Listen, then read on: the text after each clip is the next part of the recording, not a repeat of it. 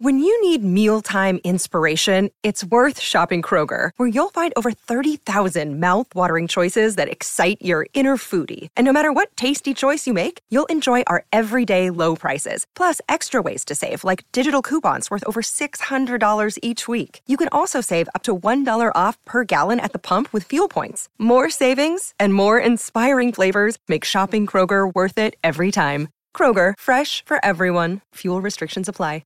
Another day is here, and you're ready for it. What to wear? Check. Breakfast, lunch, and dinner? Check. Planning for what's next and how to save for it?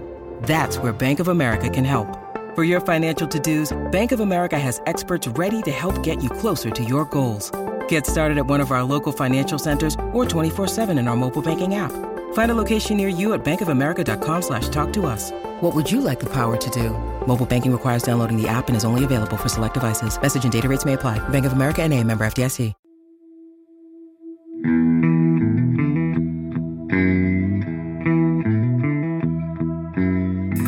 You're now locked into The Zone with Diamonds and Roses podcast, bringing you one step closer to Pacific Northwest and Southwest Canada baseball news, stories, and history. Proudly fueled by Baseballism, they're America's brand, and Devo Bat Company, professional wood grain bats for the love of the game. And now your hosts, Ben and Travis.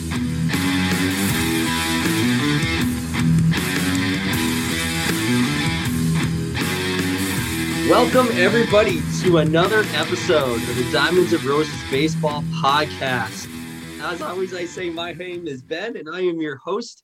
It has been a while, since we've done an episode for you, the fans of baseball here in the Pacific Northwest, Southwest Canada, and across the U.S. and the world. Wherever you may listen to, I'm glad you're listening, and welcome to Season 4 of the podcast. And I always say we got a great episode for you today because we always think we have a great episode for you. And to kick it off for Season 4, we have none other than Dave May, the man, the myth, the legend, the GM and managing partner of the Medford, Oregon Rogues. Dave, welcome to the episode. Thanks, Ben. Thanks for having me. I'm really looking forward to this. This is going to be a lot of fun.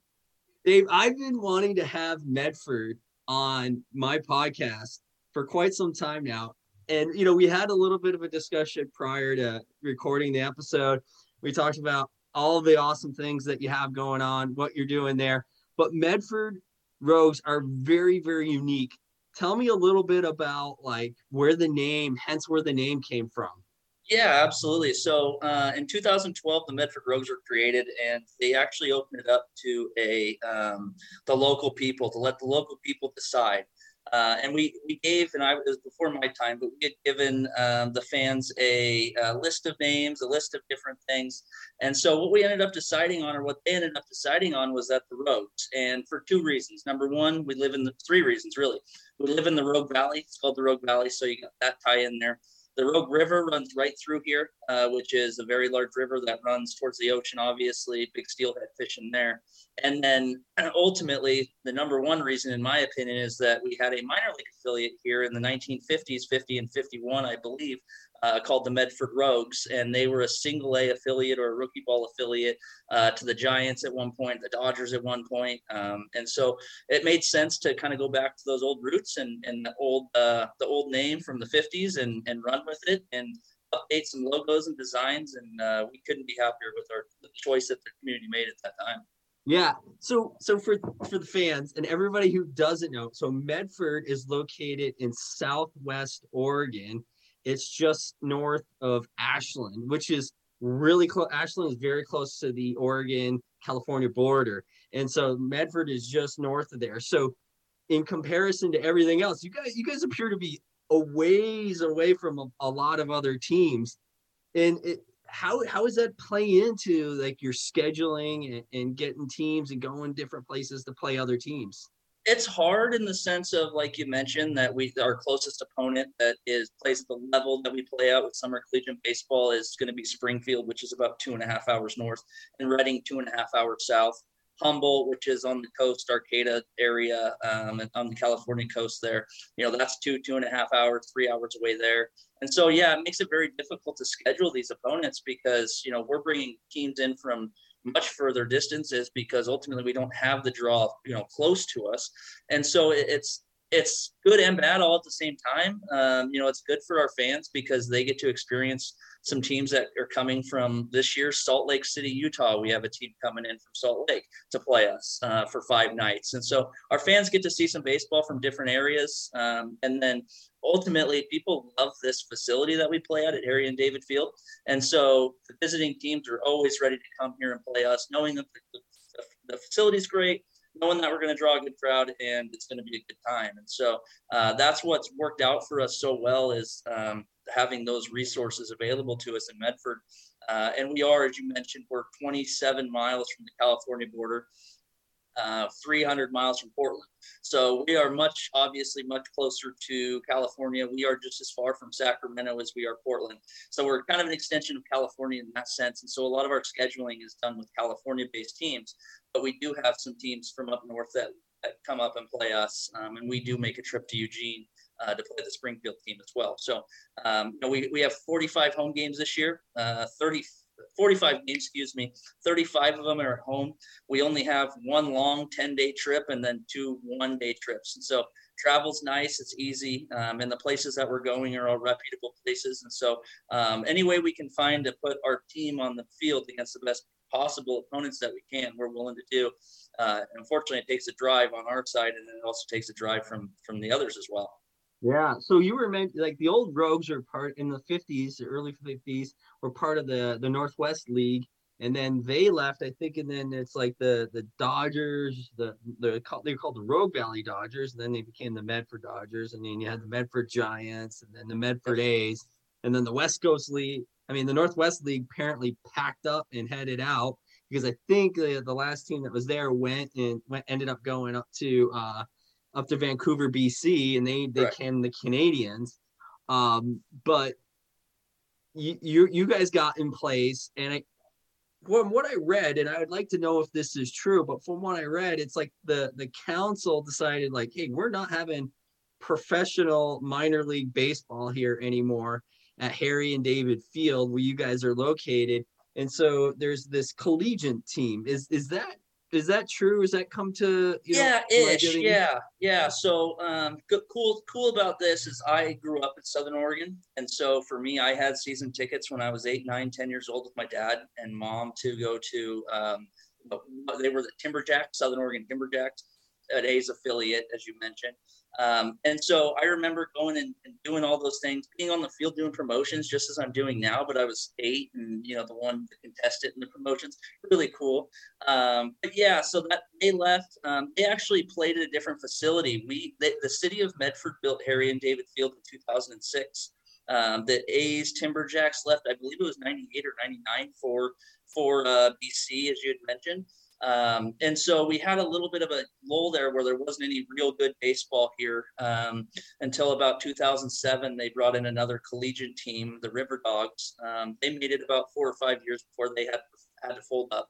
And then the Rogues came to town, and here we are 10 years later. But yeah, so now where they play, or where they did play, the A's, that's now a Walmart. So they ripped it all out, built a Walmart, and then built this facility. But it's pretty neat. There's still a home plate in Walmart, one of the aisles where home plate used to sit at the old Miles Field, as it was called then. And so that's pretty neat for the baseball history here locally. You walk down aisle 27 and there's home plate, and it's pretty cool. Wow. It's pretty fun. Yeah. It's cool for our community just because anyone who's been here a long time or familiar with it knows that used to be where the A's used to play, and then to have that kind of memorialized there in a Walmart is pretty fun. Okay, you got me intrigued because you mentioned you used to be out on the field as a youth doing promotions. You got to have something that comes to memory that you remember that was just either wild and crazy or just absolutely fun promotion that you did on the field. Yeah, I remember a couple of them actually, but the one that comes to mind first, and it's funny, I was just looking the other day, there's a newspaper clipping of me and one of my best friends when we were 8 years old at a game getting autographs, and my mom sent me a picture of it in my scrapbook, and I was like, oh my gosh, the memories. But I was 9 years old, I believe, and I got asked to do this promotion. It was my birthday, it was in July, and so I went out on the field, and it was like racing a mascot around the bases or something like that. But at the end of it, I was supposed to rip my shirt off, and they were going to spray me with silly string. I don't know. I'm 9, right? Oh, okay, cool. Let's do it. So I run around the bases. I get to home plate, rip my shirt off. There's no mascot to be found. He's already off the field. He must have missed that memo. So here I am standing in front of 2,000 people, 9 years old, no shirt on at this baseball game at Miles Field, and embarrassed as all get out. So I think that's why I remember that one, because I was super embarrassed that I missed the memo on how that promotion was supposed to work. But it happens, a good promo fails sometimes, so yeah. Those happen. I'm used to it now with what I do every day. I've had some pretty bad promos, some blunders and some promos. But that's one that I truly remember just because of just kind of the embarrassment of it, I guess, maybe. And then also just, kind of memorable, birthday time and young and baseball, around baseball. I got to admit, when you said that you had to run around the bases, in the mascot, I was thinking of that MLB guy that was like the guy that was trying to race the freeze and then Atlanta. Fell at the end. Yeah. Oh yeah. I totally thought that's what you were gonna say. And I'm a huge Braves fan, so I'm very familiar with the freeze and that promotion. And if I could find a fast Southern Oregon University college student on the track team, I'd probably run something very similar to that. And but yeah, that reminds me of that. We've had some failed blunders. We've hit a $2,000 diamond in our infield before for diamond dig, and no one found it. And no one found it. We had to use a lot of water. The field was really dry, so we throw a bunch of water down, turns into a big mud puddle. I know exactly where the diamond is. There's about 100 kids digging all in this area with a plastic shovel, maybe about this big. And so there's like a little 4 or 5 inch shovel. Maybe it might have. I mean, the ones we got were tiny, and we're actually needing to get bigger ones for this year. But yeah, so it's about pretty small overall, and 3 or 4 inches, like you mentioned, and so kids are digging, can't find it. I end up going out there the next day, digging it up, finding it, and then we did a raffle for it with all the people that stuck around. We took all their names down, and so yeah, I'm very familiar with failed and blunders when it comes to promotions. They happen at least once a year here. You have to laugh about it, I mean, it's comical, it's funny, it happens to the best of us. It happens in the big leagues, as you mentioned with the freeze. Things like that just happen, and I won't make that mistake and hide it in that spot again, and I won't. I'll get bigger shovels this time. That's what I learned. Yeah. Well, I got an interesting side note. So we did an episode on the Portland Rosebuds, and Jackie Owens raced a horse for like a promotion. So are you going to try to get out and race a horse for a promotion, or are you going to try to race a miniature horse? It'd probably be a miniature horse. Okay. The older I get, I'm 35 now. The older I get, the knees are starting to hurt. The back's starting to hurt a little bit more. You start carrying kegs of beer all over the stadium and things like that. Your back and knees start to give out. So yeah, I'd probably have to be like a 3-legged horse or something if I was going to do it. You should do a mini horse race. A mini horse race works. Yeah. Yep, absolutely. Give yourself a head start. Yeah, exactly. Yeah, like they do with the freeze. They have to give me about a 70-foot head start.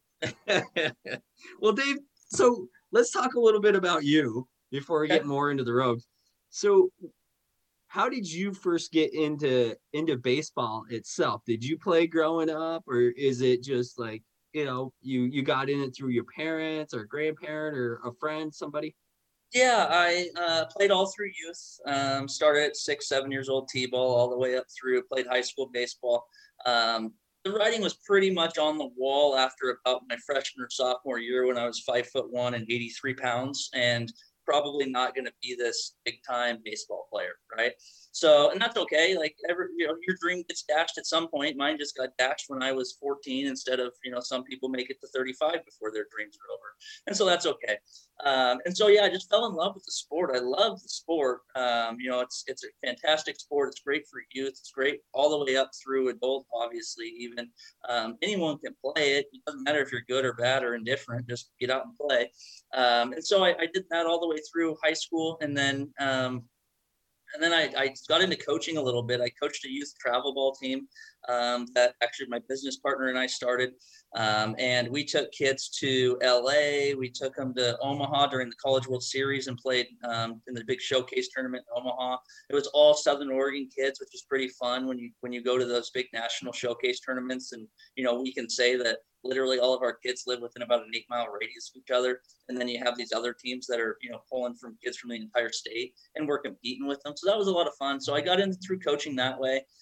Did that for a handful of years. And then I became actually a head coach for fast pitch softball.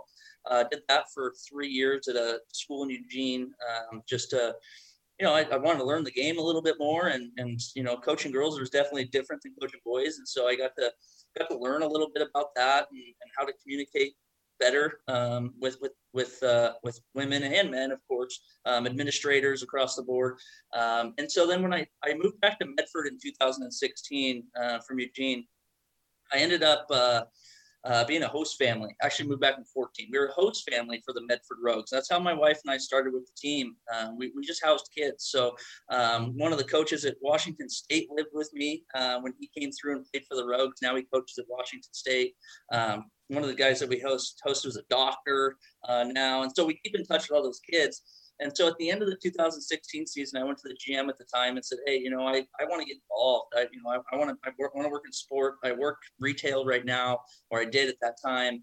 And, I want to get involved in baseball. My wife's tired of me working until 10 o'clock at night on a Saturday and then having to be there at 9 a.m. on a Sunday and, having split days off and that type of stuff. And so I was hired on as a part-time salesperson here. That lasted about 3 months before I became full-time. And then that was the 2017 season. I was on full-time sales marketing at that point for the team through 2017. At the end of the 2017 season, our general manager time had been let go essentially.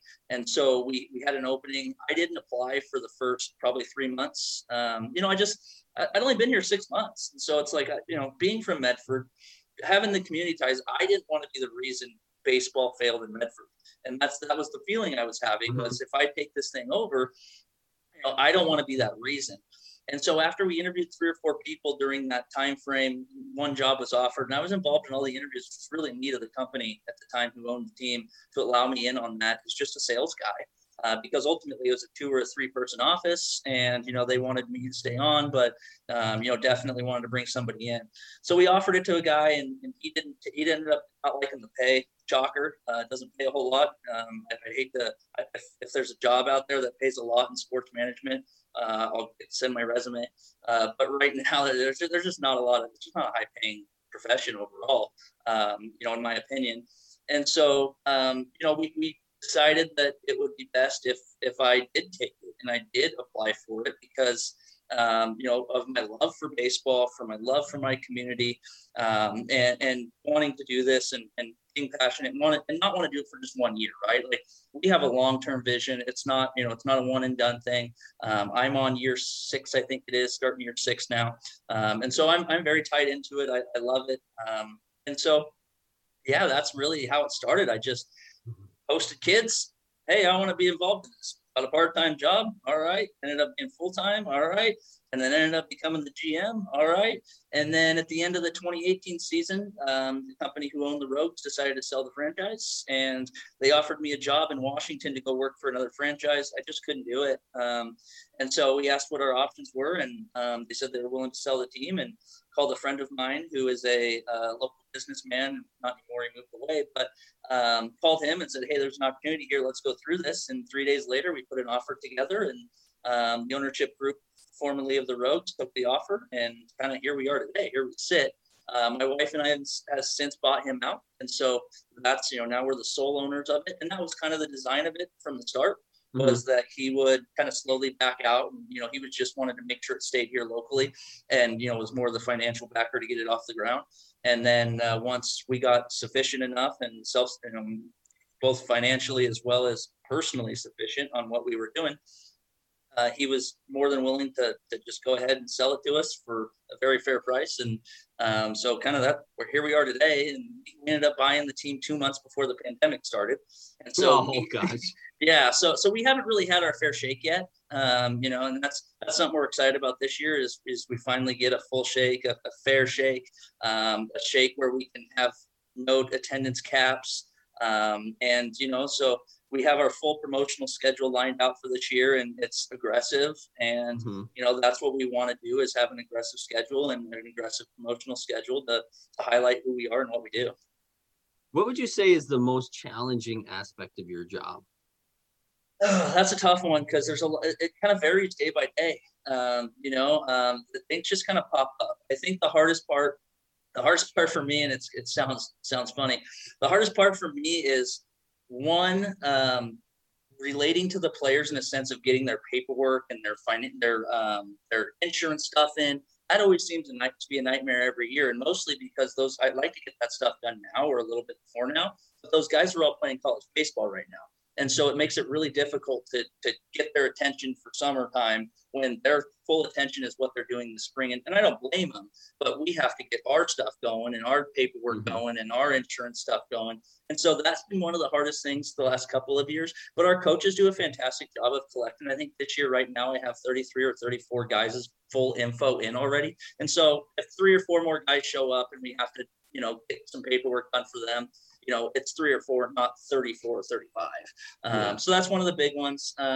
That's pretty challenging. Another major challenging one is that within our lease here with the city of Medford, we manage the entire property.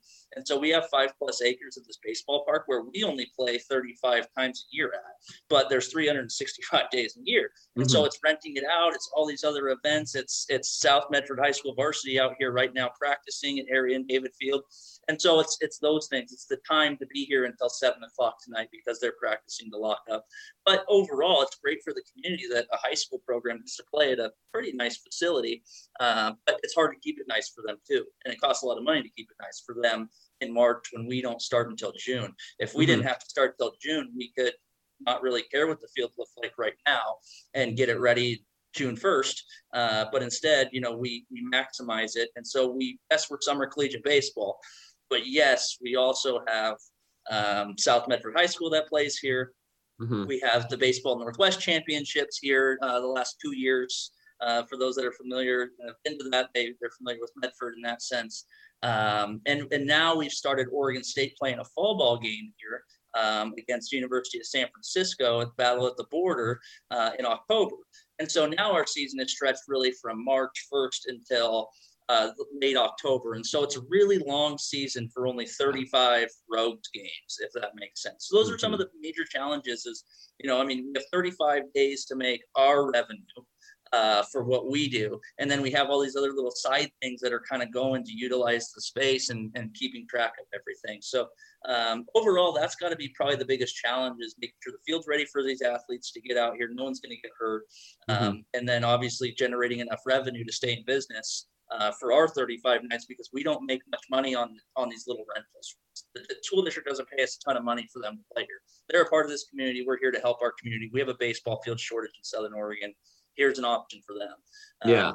So those are kind of the main issues that we tend to run into about this time every year. But as the years go on, it gets easier and easier. The relationship with the district gets easier. And year 2 of the Oregon State game versus San Francisco is going to be easier than it was year 1. So it's just building those things to where they're annual, and then it's really easy to maintain at that point. But it's building that annual experience.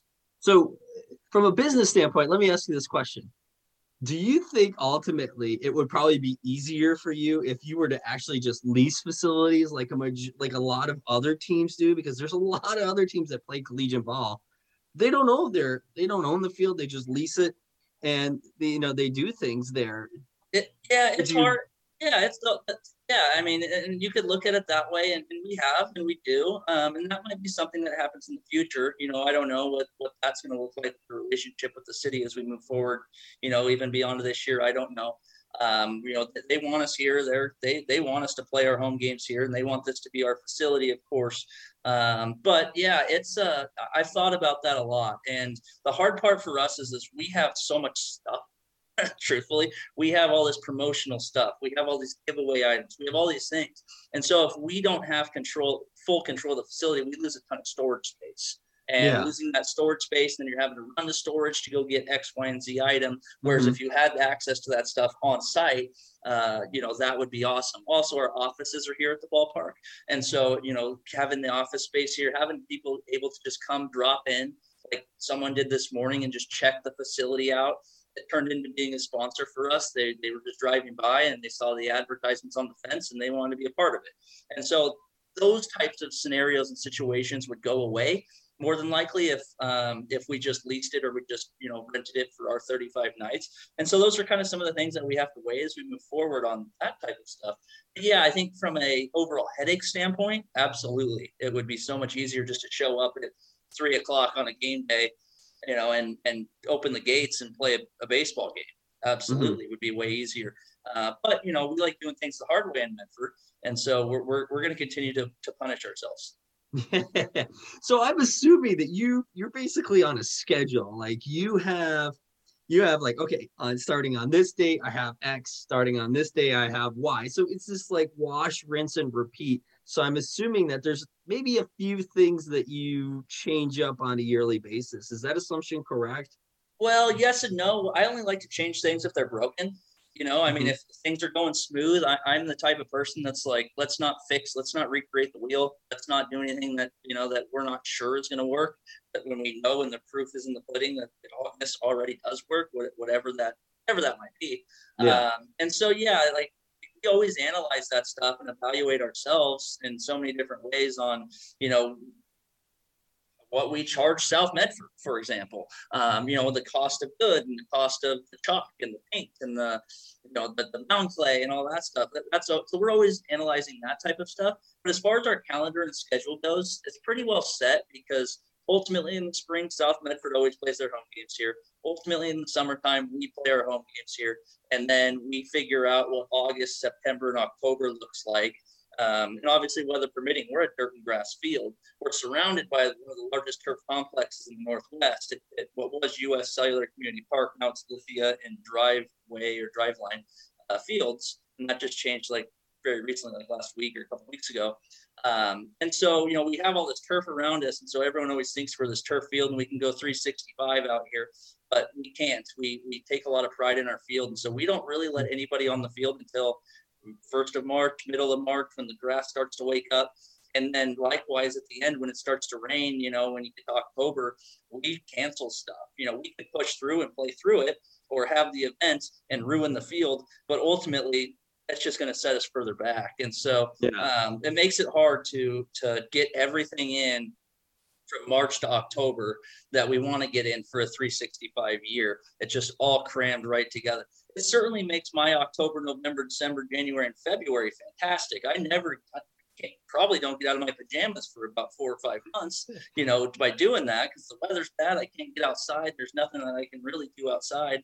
And so I can work from home and do what I need to do from my pajamas in those months. So I can't complain, right? But it's neat. It's a really neat thing to be here right now, talking with you and seeing South Medford out there practicing. Seeing these kids smiling and appreciating the facility the way we appreciate the facility, it's second to none. Yeah. So what's your sales pitch to these collegiate players, even high school seniors that you're asking to come play for you there in Medford? What's that pitch? If you got somebody listening to this, what's your pitch to them to come play for you in Medford? Well, there's a few of them. Number one pitch is it's free.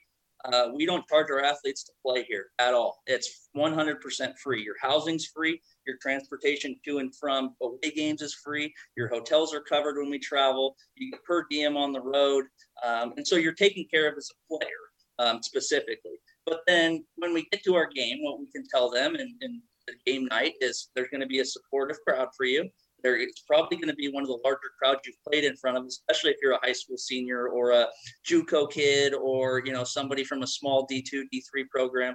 Obviously, someone like a University of Oregon, Oregon State, they're drawing crowds and, some of those other larger Power 5 schools, they're drawing crowds. So, those kids don't really, care about the crowds. They've seen them, they've played in front of them. And so that's a big pitch for a lot of these kids, is they get that opportunity to showcase their talents within, our community. Another thing that we do is we partner with local restaurants in our community and feed both our team and the visiting team after every single game, free of charge. Catered meal for both teams at the end of it all. Fantastic. So those are just some of the perks that we work through to work on to get these players here and make it really cost efficient for them, because we know they're college kids. We know that they're probably not floating a bill if they're going to be playing for whoever charges. It's their parents. And so we don't want that burden on their parents. We don't want that burden on them. We want them to come play baseball. We'll just sell more hot dogs and more beer, and we'll be able to fund it. And so by having people in the seats, it funds the team. And by funding the team, they don't have to pay any money. And so that's what I think, in my opinion, separates us from some of the other franchises is, it's $500 to play here, $1,000 to play there.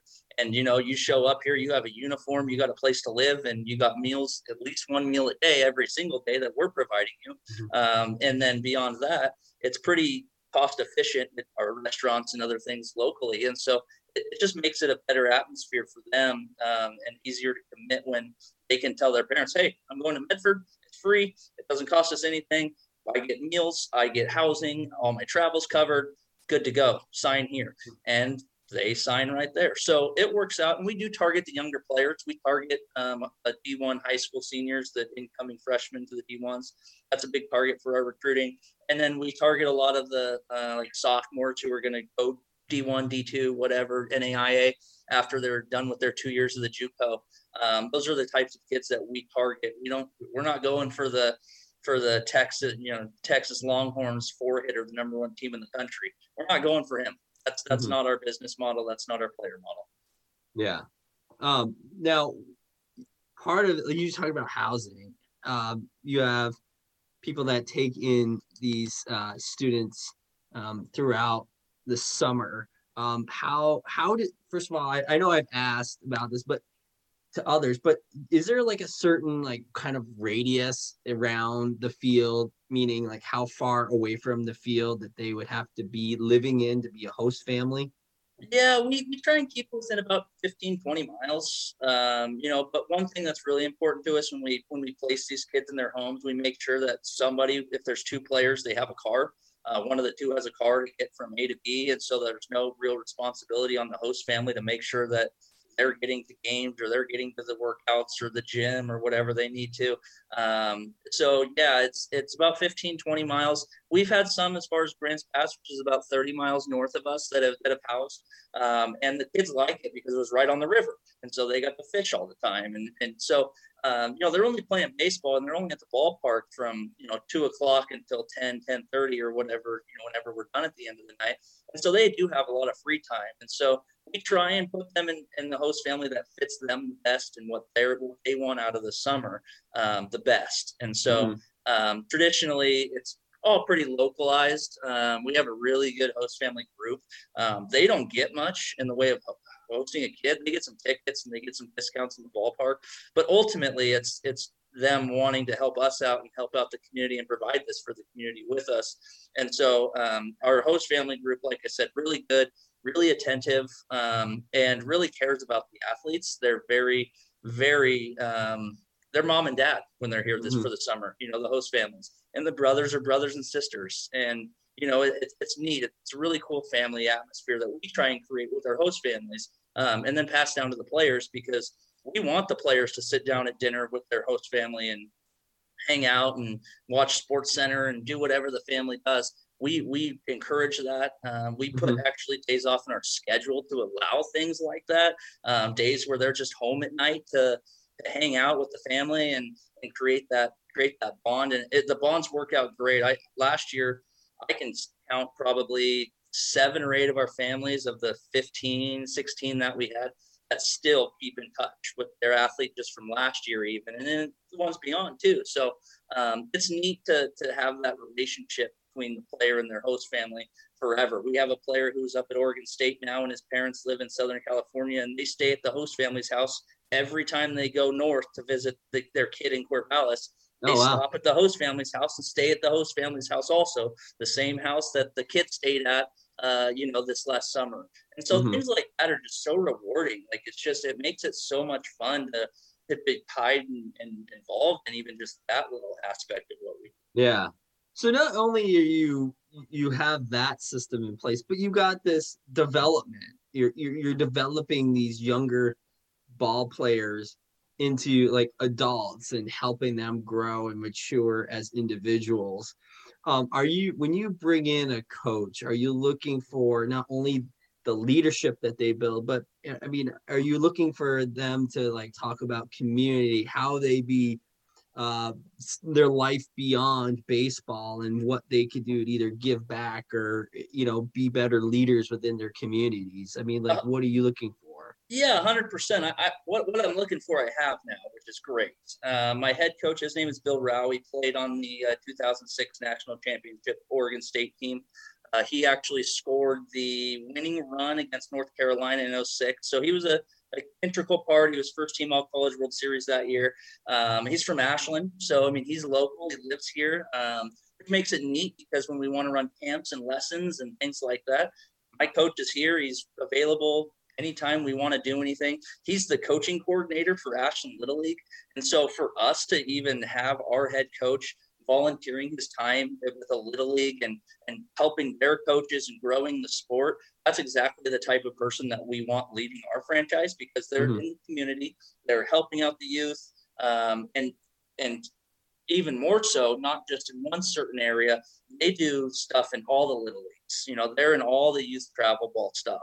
They're just around. They go to all the youth tournaments. And so that's Bill, my head coach, our associate head coach. His name's Parker Berberette. He's our pitching coach and kind of our fiery coach, I like to call him. He's a little bit more of a fireball. But he runs pitchers and catchers, and he played at Oregon State. He was on the 12 or 13 team at Oregon State. He played 7 years in the Brewers organization, getting to AAA. Drafted as a catcher, ended up converting to a pitcher. So he gets the kids. He understands them a lot because he's gone through the minor league baseball grind, and so did Bill for a year. But he's gone through that grind. He knows the mental side of what that takes to be on a bus for 12 hours, get off a bus, play a game, sleep in a crappy hotel, and then do it all again the next day.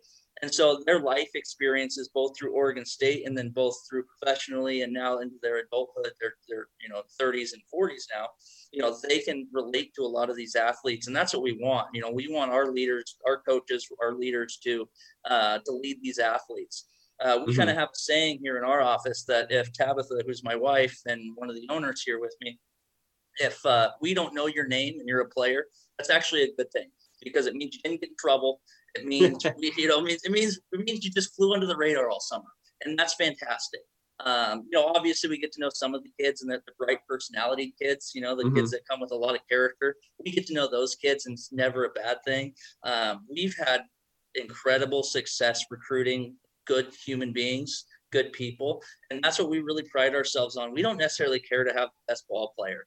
We want the kid who's going to show up at 2:00 when the team has to be here at 2:30 and get their early work in and beat the coaches here and beat their other teammates here and want to get their work in. Those are the guys we want here. We want those guys who are willing to run through a wall for you, so to speak, in summer collegiate baseball, because of what we provide to them and the effort that we bring out and what we provide is what we really ultimately want out of them, is to return it. Return that fire, and they do. And a lot of that comes with our coaching. So I don't do any of the recruiting.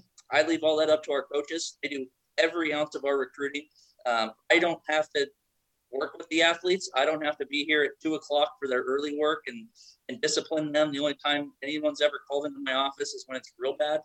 But if they do something stupid on the road that the coaches can handle, they have full range. Go ahead, do it.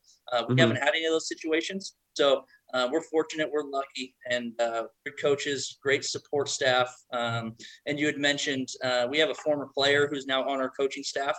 Same thing. He played all the way through school, played through college. Average player, good player. But now he wants to give back. He's also a Medford guy.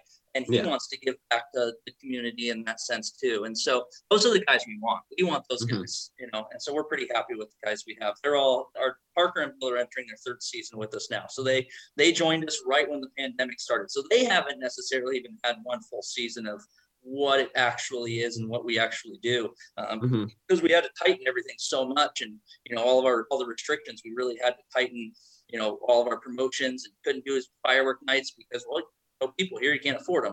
And so those types of things, they're going to get to see this year, and we're really excited for that. Yeah. Now let's talk about the logo.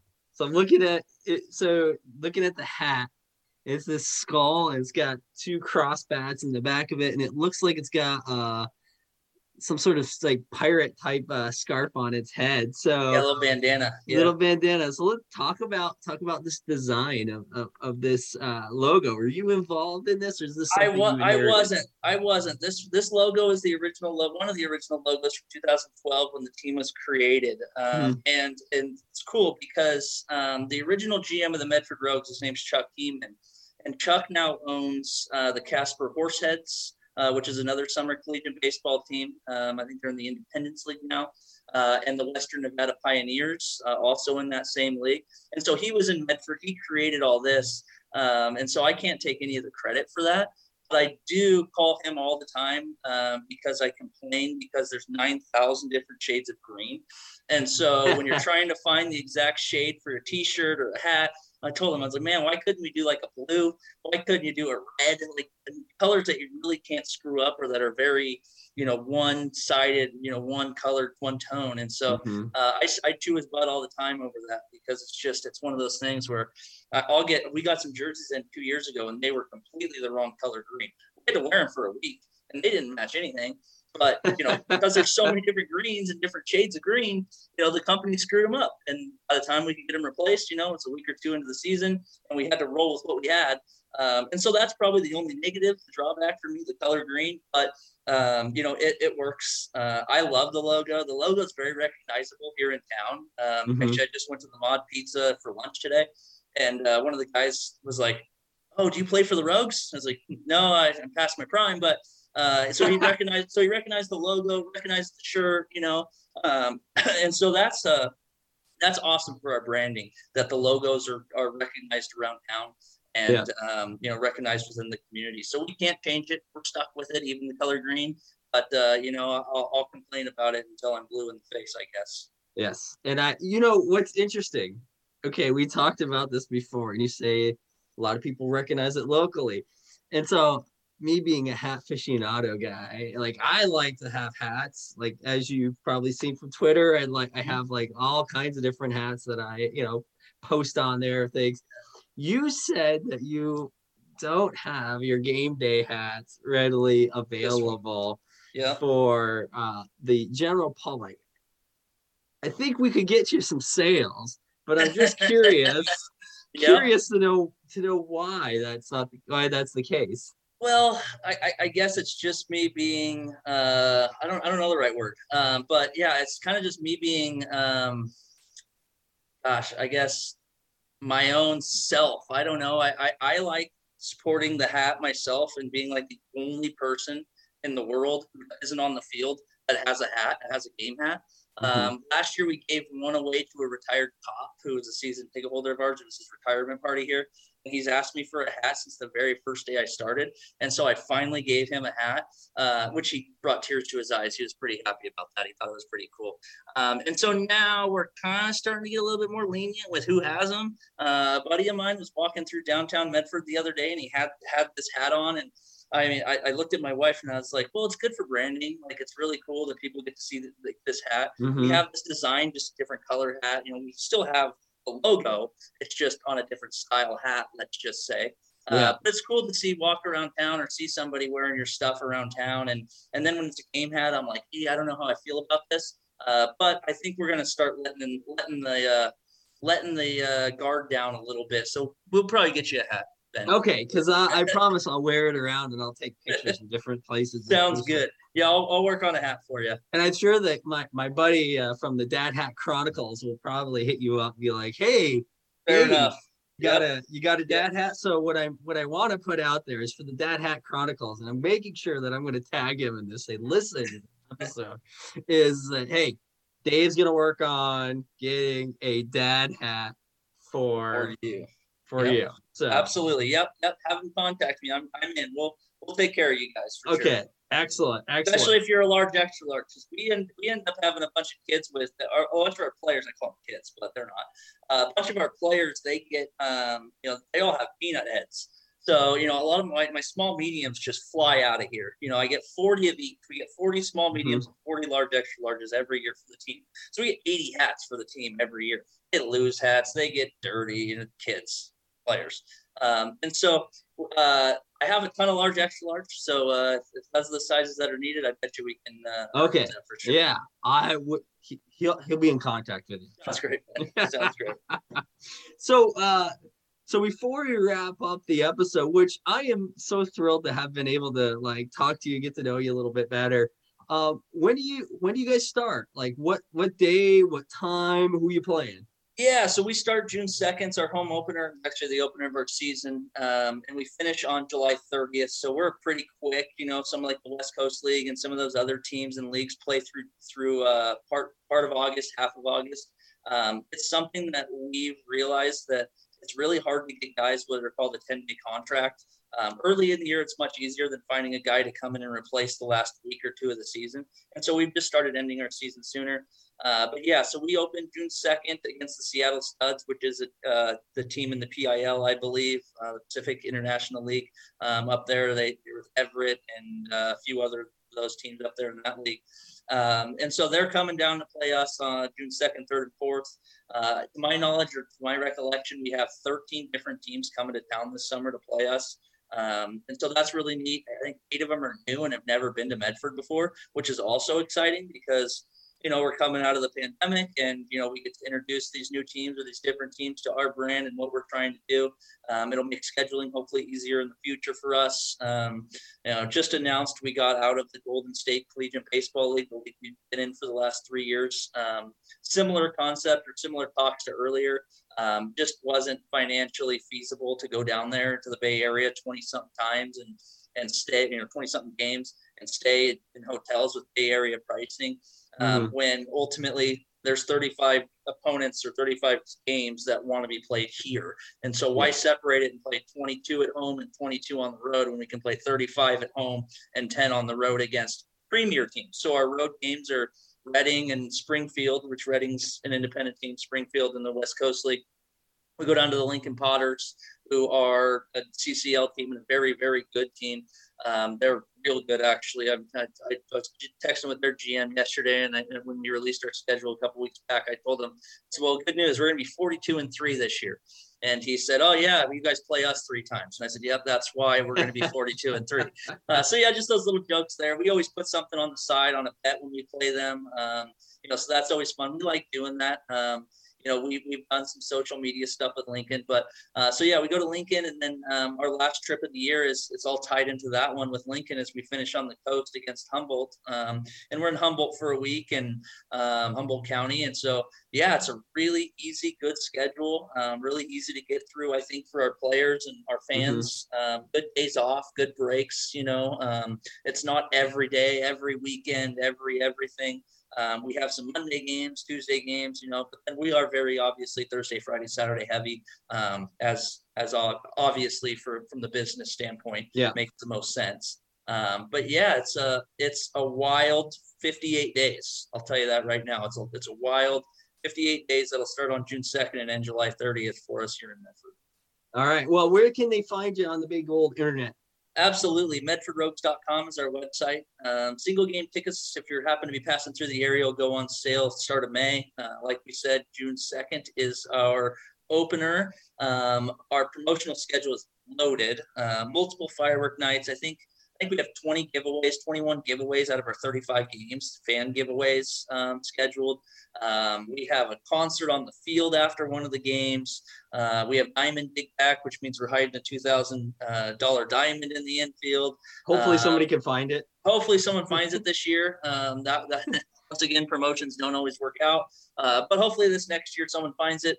And so, yeah, we're just here to create a good, fun atmosphere for Southern Oregon and Northern California. And of course, anyone just passing through, you're passing through from Portland to San Francisco, and you need something to do for a night. Stop in Medford, stay at our host hotel, the Rogue Regency Inn and Suites.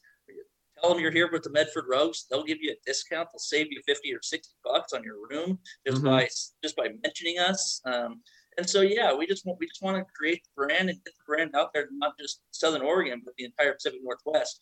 That these hats can be purchased not just in Medford, but all over the world and on the web, medfordrogues.com. Yeah, so it's MEDFORDROGUES. That's a fact, yes, sir. .com. All right. I was kind of worried I misspelled the road. No, you're good, Ben. You're good. You got it right. But hey, it's been great chatting with you. I'm sure everybody can find you on the Twittersphere, hit you up on Instagram. You're all out there, Medford Rogues. Dave, we really, really appreciate you coming on and joining us for the beginning of season 4 of the Diamonds and Roses podcast. So thank you so much. Thanks for having me. I'm honored to be your first guest of season 4 and can't wait to see what else you roll out here in season 4. I'm sure it's going to be good for your listeners and for baseball in the Pacific Northwest as a whole. And thank you for doing this. I mean, thank you for promoting baseball and not just Southern Oregon, Northern California, Washington, all the places, Canada, all the things that you guys do and everyone that's like you, like without groups and people that do what you guys do, a lot of people wouldn't get the information. And so getting the information out is huge. And I know that speaking for Medford, I can't speak for any of the other franchises in the Northwest, but thank you for that. Yeah, well, we appreciate it because you know what? One of the things about baseball is a community. It's like a family of people. And it's one of those things that you just love being a part of. So I appreciate your time. We will have you back again this season. We want to check back in with you probably a couple times. Yeah. And then we'll do a season wrap up with you. Sounds good. And I'll have far less hair the next time you talk to me. Come on. I'm getting less hair. I got because it's going to be gray and falling out before too long. The season's upon us, So looking forward to connecting with you and talking more when that time comes. And once again, thank you. All right, everybody. Well, it's Dave May of the Medford Rogues. We really greatly appreciate Dave joining us for this episode, and I'm so glad we're back, season 4 of the Diamonds and Roses podcast. So wherever you are at, I hope you have a great day, and peace out.